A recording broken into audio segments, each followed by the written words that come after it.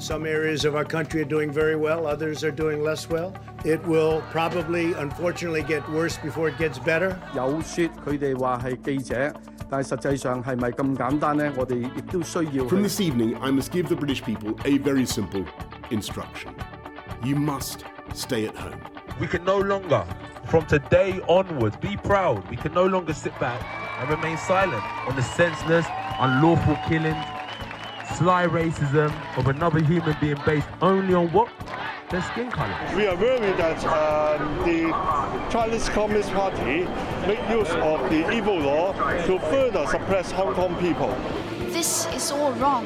I shouldn't be up here. I should be back in school on the other side of the ocean. Yet you all come to us young people for hope. How dare you? Hi everyone, and welcome to Where We Are with Nina Zoe Porter, your breakdown of all the key events in the world from the past 7 days, all in one bite-sized podcast. For today's episode, here's what happened in the world this week.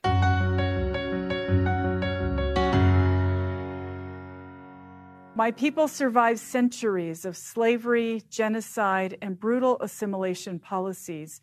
But throughout our past, tribal nations have fought for and helped build this country. This week, President-elect Joe Biden confirmed that he will be nominating the first Native American to a cabinet secretary role in US history.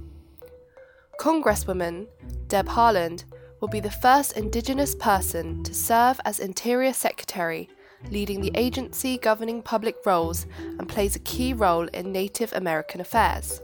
This move is as historic as it is timely.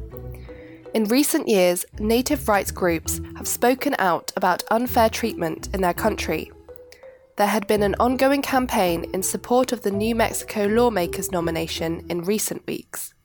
In a statement to the New York Times, Mrs. Haaland said it would be an honour to move the Biden-Harris climate agenda forward and to help repair the government-to-government relationship with tribes that the Trump administration has ruined.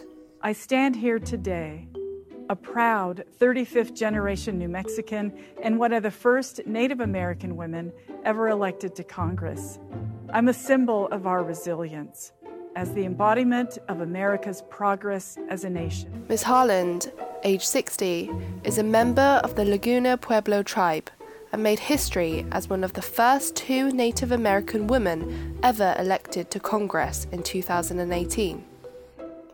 In other news, Joe Biden also nominated Michael Regan, a black North Carolina environmental regulator who brokered the nation's largest coal ash cleanup, to be administrator of the Environmental Protection Agency. It is without doubt that the choices fit with Biden's much publicized pledge to form the most diverse White House cabinet in history. And next.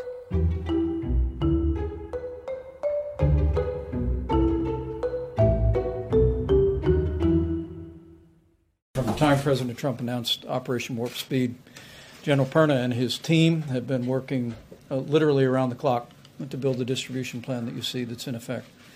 And I hope you all heard that. I asked him how many of those kits have already been manufactured for merging with the Moderna product, and they've already assembled 100 million kits that are ready to go, and that's the supplies that are necessary for administering the vaccine. A second coronavirus vaccine has been given the emergency approval in the US after it was endorsed by a panel of experts. Regulators reported earlier this week that the Moderna vaccine was safe and 94% effective. The US has agreed to purchase 200 million doses, and 6 million could be ready to ship as soon as the vaccine gets FDA approval. The head of the Food and Drug Administration, FDA, said his agency moved quickly to authorize the Moderna vaccine, allowing the company to begin shipping millions of doses. Pending the successful authorization of other vaccine options and thanks to the remarkable manufacturing work of places like Catalent, we expect to have enough supplies to vaccinate every American who wants it by the end of the second quarter of 2021. This news comes days after the US began its largest ever immunisation campaign with the rollout of the Pfizer-BioNTech jab. So far, the US has recorded more COVID-19 cases and deaths than any other country. Earlier this week, the death toll passed 300,000. With the figure still high, the advisory panel on Thursday voted 20-0, with one abstention, that the benefits of the Moderna vaccine outweigh the risks for those aged 18 and over. The same committee last week backed the Pfizer-BioNTech vaccine, leading to its authorization for emergency use the following day. And finally,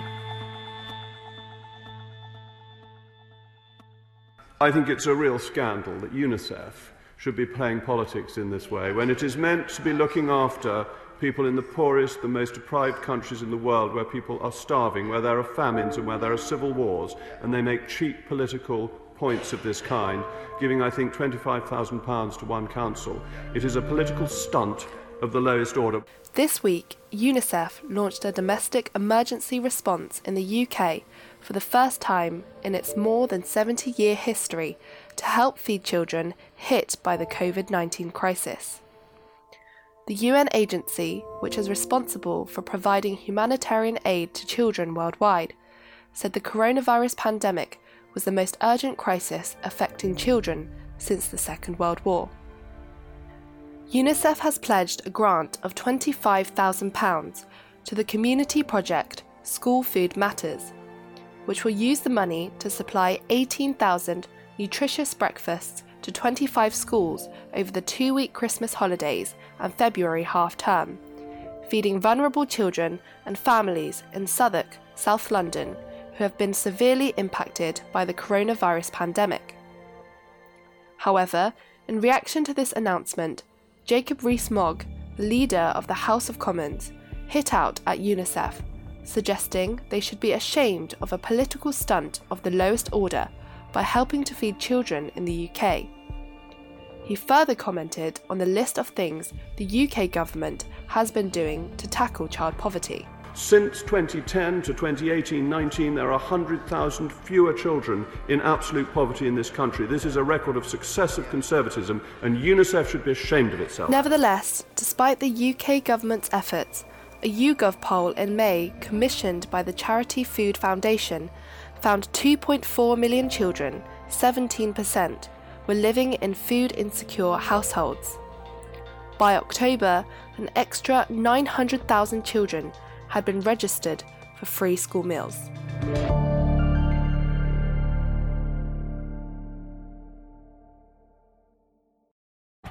So, you're all caught up. That's where we are in the world this week. Be sure to listen next week to stay up to date on the latest news around the world. Search Where We Are with Nina Porter on all podcast platforms and subscribe today to get new episodes first.